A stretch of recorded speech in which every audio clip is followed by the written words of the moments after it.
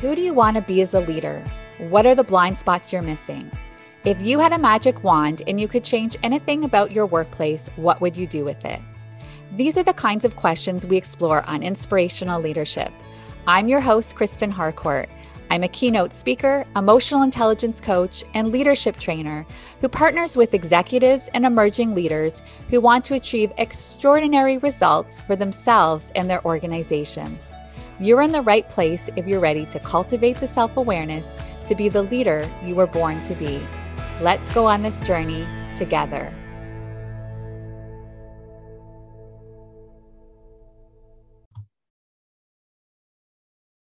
Welcome to Inspirational Leadership. I'm your host, Kristen Harcourt, and excited to be back with all of you today for a really, really great conversation.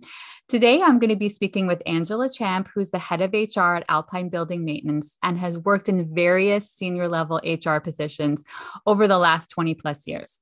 She's passionate about lifelong learning and inspiring others to achieve their best potential. Angela writes, blogs, and speaks on a variety of leadership, professional development, and personal growth topics. Her newest book is called The Squiggly Line Career: How Changing Professions Can Advance a Career in Unexpected Ways. Angela is an advocate of advancing women in the workforce, founding the ICBC Women's Network, which ran for 10 years, and is currently the president of Lean In Vancouver Network. Welcome to the show, Angela. Thank you so much. I'm really excited to have this conversation with you today. So what I also want to add to the bio that I wanted to say once I introduce you is Angela is one of those people, everyone who has listened to this podcast before knows that I'm always about lifting others, helping others rise. And I just want to give Angela a shout out in that she does this so beautifully. She is someone who is always, always happy, excited to celebrate others and help them rise, and really, really emulates that in everything she does. Oh, very kind words. Thank you so much for saying that. So, Angela, I always like to give our guests right from the beginning an opportunity to share a little bit more about your story, what got you to where you are now. And you can start anywhere. Sometimes people start back when they were the 3-year-old. Some people start later in their school and education, but wherever you want to start in terms of, what are some of those milestones on your journey that got you to where you are today? Sure. I'll kind of start not as a 3-year-old, but maybe as a teenager, which is, actually, even as a kid, I've always had a satiable curiosity about everything. And I think coupled with a slightly short attention span, it means that I've always gotten involved in a lot of things. I've always tried out for different clubs or tried different hobbies. As a kid, I've never been shy to explore my interests, and I read a lot of books, and so I often will explore different worlds that way. And that segued into adulthood when I decided that I didn't want to just settle on one career. Actually, to be perfectly honest, I thought I was going to be a lawyer. And so I completed an undergraduate degree in political science. And then I wrote my LSAT because, of course, that's what political science grads do. They go into law school. And fortunately or unfortunately, depending on your view outlook, I didn't get accepted to law school, which shocked me. I thought, of course, I'm going to go to law school. That was my plan. But maybe that was a bit of a blessing in disguise. And what it did was it allowed me to explore all sorts of different careers, try different things.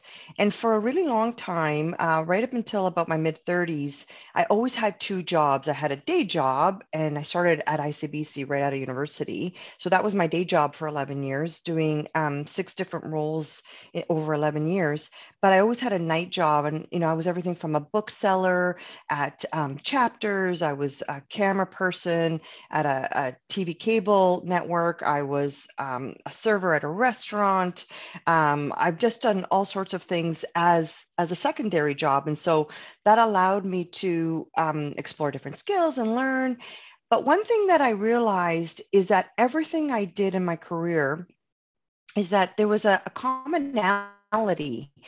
Even though the work wasn't identical and we weren't the same, there was a commonality. And that was anytime I had a chance to mentor somebody, to coach, to influence whether that was influence the direction of a company or a department or a decision, and to network and to do some speaking because I love public speaking. Every single one of my jobs had some sort of element there, and there was a common thread in that. And as I got further into my career, I started to more deliberately explore careers or jobs that allowed me to do that much more fully. Because everybody has something in their job that they love and something that they don't love.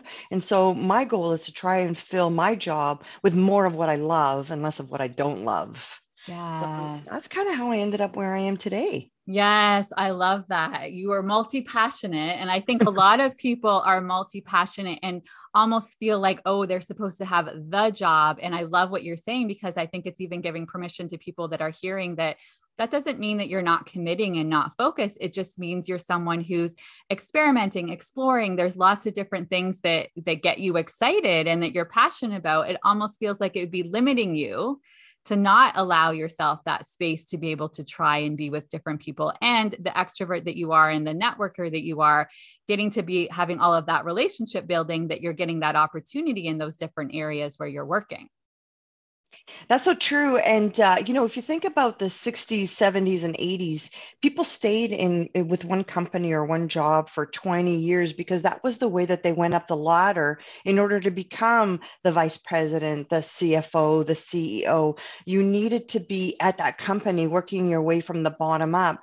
And then things changed in the starting in the late 90s and in the early 2000s. There was less job security. People were less willing to stay in a job for 20 years in order to pay their dues. And so you found that there's been a shift. And so I don't think that you need to be committed to just one job for 30 years in order to achieve your life goals. There's lots of different paths.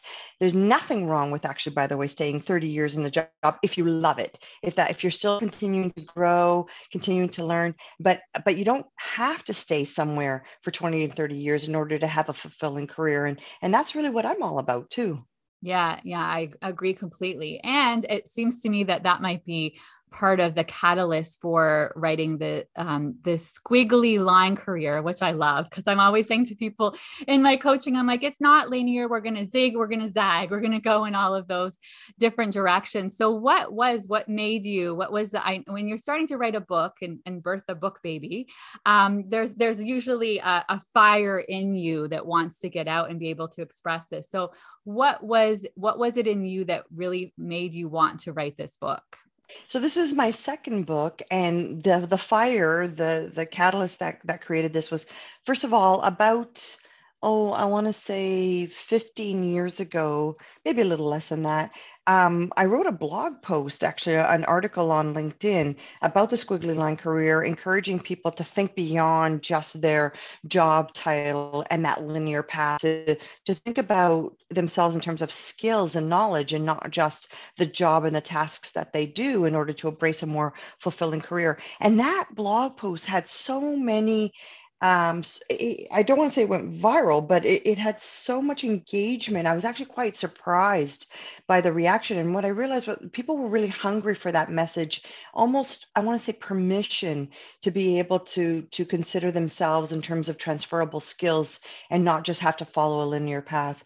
So ever since that blog post, I kind of had it in the back of my mind, and I did a lot of keynote talks and presentations to human resources professionals about the concept of the squiggly line career. But in about January 2020, I thought, maybe this is the year that I'm going to write the book about the squiggly line career, not just talk about it, not just have an article about it. And sure enough, what happened was March 2020, the pandemic hit. Everybody went into lockdown. A lot of people lost their jobs. A lot of people decided to leave their jobs because they were doing a lot of reflecting and deciding whether this is the life they wanted. And so while I was writing this book for, starting to be initially as a different reason in January 2020, by March 2020 or by April 2020, I realized people were hungry for this message because they were in the state of flux. Companies had shut down, jobs had become redundant, people weren't sure if they were going to be able to go back. We were starting to work from home, those jobs that weren't frontline. And so the timing just seemed really perfect to get that message out there, that as a candidate or as a job seeker, really think about yourself in terms of competencies and transferable skills and not a linear job title. And for hiring managers and recruiters who were struggling to find candidates in what was becoming a candidates market or a shrunken candidate pool, how do you expand your talent pool so that you can find people that can actually do the job you want, not people who have the job title that you think you need? And so really that was a catalyst for and the timing of it was perfect for the book. Yeah, yeah. And so this is something I've also talked to about for a long time. So I love that we're getting to have this conversation from two perspectives. So I definitely want to spend some time talking about the individual and where they might struggle, because they're like, yeah, okay, well, I have these transferable skills. And I even think about some of my coaching clients who are doing this too. And some of it's helping them recognize there's going to be some experimenting and exploring. But I want to talk a little bit to them around, okay, so what does that look like if they're starting to be open and looking at their transferable skills? What do they do? Like, what does that look like for actually going out there and applying for positions? What are some tactical actions you would suggest for them? And then I want to talk a little bit around what happens in the organizations, because I think that they miss out a lot of companies on some amazing talents because they're staying in this box. And people who could be coming from diverse industries, could be coming from other roles. They have so much to offer that organization and those teams. And there's some risk aversion that really has a huge impact. And I think these are both really incredibly important conversations. So let's start on the candidate side. So the individual who's recognizing, yeah, like, you know what? So I'm thinking of a client of mine as well, where she says, I realize I've kind of fallen into all of my roles. That's been my career path. It's like someone says, you're awesome, we want you. And I kind of go, but now she's wanting to take a step back and do exactly what you're saying and get really clear on what are the things that I'm doing in my job where I feel like I'm in my zone of genius, zone of excellence, get excited, get fired up. And then, okay, I'm starting to recognize that now. How do I translate that to some roles that I can apply for? So the book is full of several of exercises, interactive exercises that a job seeker can complete to come to that answer. But I'm going to give you one specific example using your client. So the first thing I would recommend for her is to literally list out, take a piece of paper and draw in the middle a circle, and in it write my perfect role. You don't know what that is yet, but you're writing my perfect role. And from there, start drawing lines out with every job that you've held. So a line and a circle, kind of if you think like a hub and spoke or a flower, if you will, depending on your outlook in life. And so you draw a line and a circle with that job, every job that you've had. And for her, maybe she wants to think about what jobs has she been tapped for? What is it about those? What did people see in her? She was very organized. She had good people skills. She was a great problem solver. She was creative, whatever. So for each job that she's identified or that a candidate identifies, list what it was about that job that people identified the skills that you were good at or that you love to do. They might not always be the same thing, by the way. You might be really good at something, but you might hate doing it. And so it's really important to be clear on stuff you are good at and stuff that you love to do. And so really write out, what was it that people identified? Like I said, oh, you're so creative. I think you would be great in marketing, or I think you would be a good problem solver with our clients. So really write out what it was that people saw in her and what she loved to do. And then start circling where you see common themes. Like I mentioned in my example, it was about networking, mentoring, coaching, influencing. Those were the common words that were coming up in every single job of the parts that I loved. There was a common theme. Once you identify the common themes, you can really think about, okay, so what does that look like? What roles will allow me to really fully engage and use those skills? That's when you start thinking about the job titles. You don't think about the job titles to start with. You think about the job titles after you've identified what those skills and competencies are. Another way that you can do that is look at the work that you're doing right now. What are the outcomes of the work? So maybe my job is to phone customers, cold call customers and make sales. Maybe my job is to increase revenue by 10% year over year. Okay, so that's the outcomes, right? but what are the skills that allow me to do that and to do that well? So aside from talking about the outcomes, what are the skills? And that's how you start identifying what's transferable to other jobs, because maybe your next job won't be about cold calling clients to get them, but maybe it'll be being a technical specialist to help them solve their software problems. And so it doesn't have to be the same job, but it might involve the same skills. So those are some of the examples of things that tactically job seekers can do in order to help identify what that next step's going to be for them. Yeah, yeah. And I loved doing this because what we saw were some of the things that were in her zone of competence or zone of excellence were exactly like you said, things that she didn't actually enjoy. People keep giving her that work because she's good at it, but she doesn't actually enjoy it. And then also getting clear on those different ways you can be pulling those skills into lots of different jobs.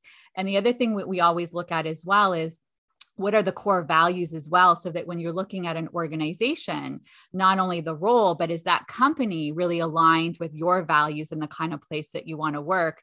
I know for you and I and the people that I work with, they want to work for people first organizations where there's those values are strongly held up in everything that they do. That's right. Yeah. And if that's something that's important to you as a candidate, that's what you need to be looking out for.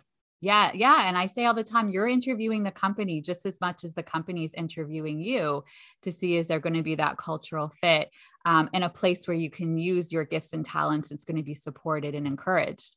Amazing. So let's look at it from the organization's perspective for a second, because I can talk to you about a lot of candidates that I think the organizations really, really lost out on some top talents because, like I was saying, trying to stay in this box and wanting someone that was just like the person before who was in that exact role. So HR might be listening to this interview right now. A hiring manager might be listening to this. A CEO might be listening to this. What kind of advice do you want to give them in terms of these transferable skills and shifting their mindset? Oh my goodness, Kristen, this is the area where organizations can have the greatest impact and really move the needle for themselves in terms of being able to find great candidates and expand their talent pool. The reality is that everybody wants to do work that is, take the easier path because everyone's busy. You haven't got time. You haven't got time to maybe be, you're looking at that resume, you're spending 6 seconds looking at it. You haven't got time to really do a deep dive. But here's where they lose out, because if all you're doing is looking at past job titles and you're not looking at past outcomes and competencies, you are losing out. You're losing out on that candidate who maybe doesn't have the university degree or doesn't have the university degree from the university that you typically hire from. If you're always hiring from Laval, you're never going to find the person that graduated from the U of Saskatchewan that's perfect for it, right? Or if you're always hiring somebody with a university degree. So first of all, I say to organizations, hiring managers, recruiters, really have a look at your job descriptions and challenge what's on there. Do you need 10 years of experience? Why not 3? Why not 5? With the way that the world is evolving, a lot of knowledge is becoming obsolete very quickly because new platforms are being developed, new applications, new software, new knowledge, new research. So if you're hiring somebody with 10 years experience in one particular discipline, are they actually current and up to date? Have they been? So that's the first thing is, does this person keep learning? Are they keeping up to date? Or are you hiring somebody with 1 year experience that's been repeated 9 times? And so really challenge what's on your job description. Do you need a university degree, or is it something about the university degree that you want? Now, to be saying that, I don't want to go to a dentist who has never gone to dentistry school, right? Like, let's just be honest here. And you probably need to understand how to read a financial statement to be a CFO. But for about 80% of the jobs that aren't discipline specific, you don't need, I'm a political science grad and I'm the head of HR, right? I didn't need to have an HR degree. I probably didn't even need to have a poli-sci degree. right? Because it's about a set of skills. So look at your job descriptions and really challenge every single thing out there. Secondly, think about the work and post it in terms of the outcomes, not the job responsibilities.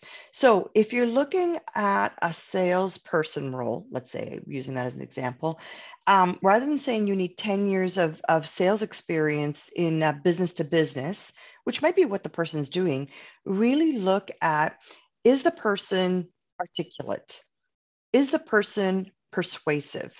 Have they been able to do that? So, for example, have they been ahead of a volunteer organization where they had to corral 100 volunteers to do work that lots of people don't want to do? That's persuasion, right? That's convincing people to do what they might not want to do. And so really think about it in terms of outcomes and not just in terms of job titles.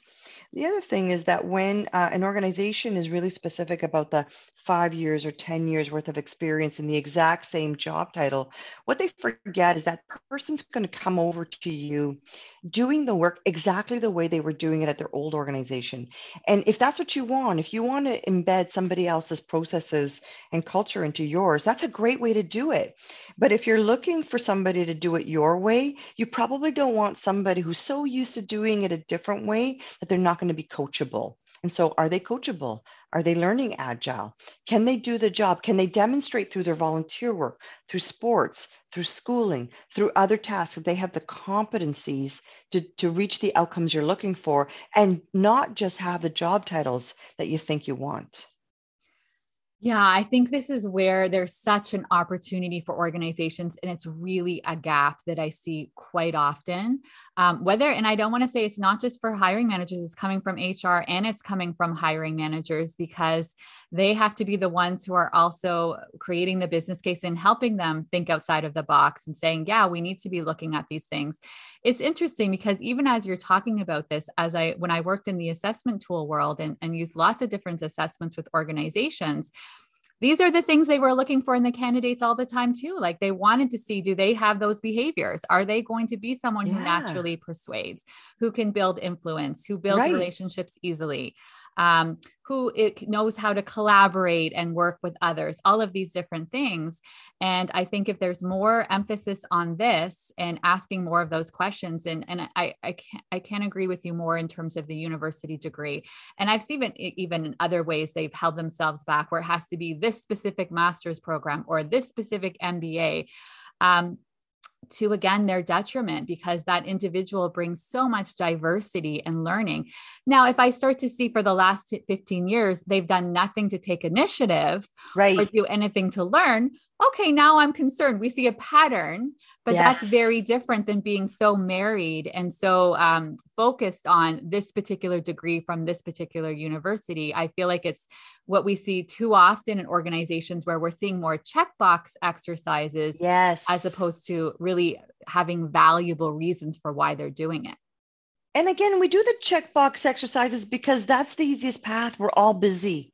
And that's where you need to have, as a recruiter, as an HR professional, as a hiring manager, you need to make that mind shift about how you're going to do it because it is going to take a little bit more time until you get used to doing it that way. And I do want to say, I'm not against university degrees. Hey, I'm somebody who has an undergrad, I have a master's, and I have 2 certificates and a diploma in adult education. So I'm actually a huge proponent of lifelong learning and schooling. Having said that, there's lots of reasons why people don't. Maybe they don't have the financial resources to go to school. Maybe they had to work for a living because they helped support their family. Maybe they didn't have the grades to go in, right? They didn't get accepted. Like me, I didn't get into law school, right?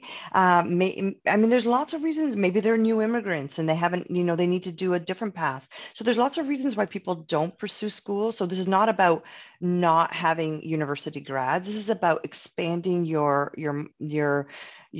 mindset about who makes a good candidate and really who makes a good candidate. I think hiring managers and recruiters should look for these things. Is the person learning agile? So as you said, Kristen, are they learning other things in different ways? Are they reading books? Are they volunteering? Do they have a growth mindset, or are they fixed on doing things exactly the same way that they've always done it for the last 15 years? Do they have strong emotional intelligence? Because people who are emotionally intelligent are much more coachable and willing to learn. And so they make a much better employee and colleague and all around human being, if I may say. Do they take responsibility for themselves? And so these are the traits that you need to look for that are beyond just what's written on the resume with a job title. Well, and this is where ultimately the struggles happen, because we have organizations with a bunch of humans. So if you go in and you're able to achieve results in terms of business outcomes, but you can't work with the humans, speaking to emotional intelligence, there's going to be a huge cost to those individuals. And this is where I talk so often around the tangible and intangible. When you have a toxic leader, the costs, there are so many hidden costs that you're not even realizing. Every time somebody leaves that organization, every time that person leaves that organization and talks to other people about that organization, all of the individuals who are staying there and might be working, but they're not engaged. And we've got a lot of presenteeism. There's so many costs. So I really am glad that you identified the emotional intelligence. As someone who does a lot of work in emotional intelligence, I'm a huge proponent of it. And I think you've led us beautifully to when we start to talk about workplaces. You and I met originally from WorkHuman and being attracted to the WorkHuman conference. And I think the name just attracts, I've been using the language for WorkHuman for a while. And I think that name makes a certain leaders just gravitate towards it because what we're trying to create. So when you start to think about creating a human workplace, what does that look like for you, Angela? For me, it looks like, first of all, honoring the person as a human being and not just a worker bee who is a means to an end of making profit for the organization. These are people who have families and friends and people who love them and passions outside of work. Maybe they do arts and crafts. Maybe they're woodworkers. Maybe they dance. Maybe they're writers. Maybe they play baseball. And so it's really about honoring the fulsomeness of the person and not just treating them as minions. The movie just came out, so I've got that on my mind. For sure. It's also about being open to the rich experience that groups of employees would bring to you. So, for example, being open to suggestions, new ideas, new ways of doing things, and not thinking that the leader of the organization has to have all of the answers or should be the only one who can dictate the only answers, but really being open to what others contribute and taking advantage of that richness. Part of being a squiggly line careerist or taking advantage as an organization of the squiggly line careerist is that what you do is you take ideas from different industries, from different professions, from different hobbies, from different books and ideas, and you synthesize them to make it work for your organization. And so if you're not open to those ideas, you're certainly not creating a WorkHuman environment. It's also about recognizing people, thanking them for a job well done, recognizing them for their life milestones, and really celebrating who they are as people and not just as a means to an end. Yes, yes, yes, absolutely. I think everything you said there is really, really important. And then it brings to me when you start to think about inspirational leadership, right? So to me, inspirational leadership are a certain level, a certain amount, different behaviors that show up in leadership. And from my perspective, leadership is a work in progress. You're never done growing and evolving. And so I'd love to first hear what your ideas of inspirational leadership, and then I'm going to ask you some questions around your leadership journey. So what shows up for you if you were to describe some of the leaders who really inspired you and you're like, we need more leaders like this? What were they really doing that you thought they did really, really well, and why people were so inspired to follow them? So underpinning that answer is a person that I've got in my mind that, again, showed really strong emotional intelligence. That meant that they were self-aware about themselves and could manage their emotions, even in times of very high stress. They were always very positive. They're not to say that they didn't have their down moments or their vulnerable moments, but they didn't let that define them or let that be the only emotion they showed. And they were able to translate that in the relationship that they had with their team members, as well as their peers and the customers. So that would be for sure the underpinning or the foundation of everything. An inspirational leader, the person I've got in my mind is somebody who stretched us, so challenged us to go beyond what we thought we could because they believed in our potential. And that's certainly something motto that I've adopted for myself. It's somebody who then admitted when they were wrong, but also continued to work on themselves. Somebody who really championed their people, right? Were good advocates for them, good sponsors for them, and were able to articulate to others within the organization in order to help their people, and weren't jealous about that, because sometimes you've got leaders who've got team members and they don't want their team members to do well or get promoted because they're jealous of it. But when your team member does well, goes off to become the CEO of another company or leaves an individual contributor role to become a manager, that needs to be a source of pride, because perhaps you helped inspire them or develop them to get there. Don't be jealous, be inspired by that. So to me, that's my definition, or inspirational leaders that I've worked with in the past. I've definitely had those elements. And so we want to also on the show talk about leadership and that we're all works in progress. So when you think about for yourself, what have been some of the leadership lessons? What stands out for you for something you might be currently working on or something that you have worked on that has been a growth edge for you? Oh my goodness.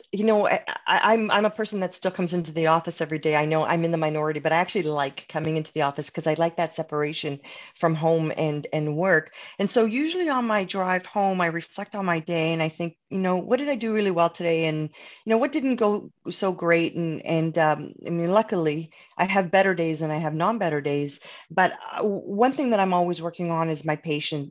I'm a very impatient person.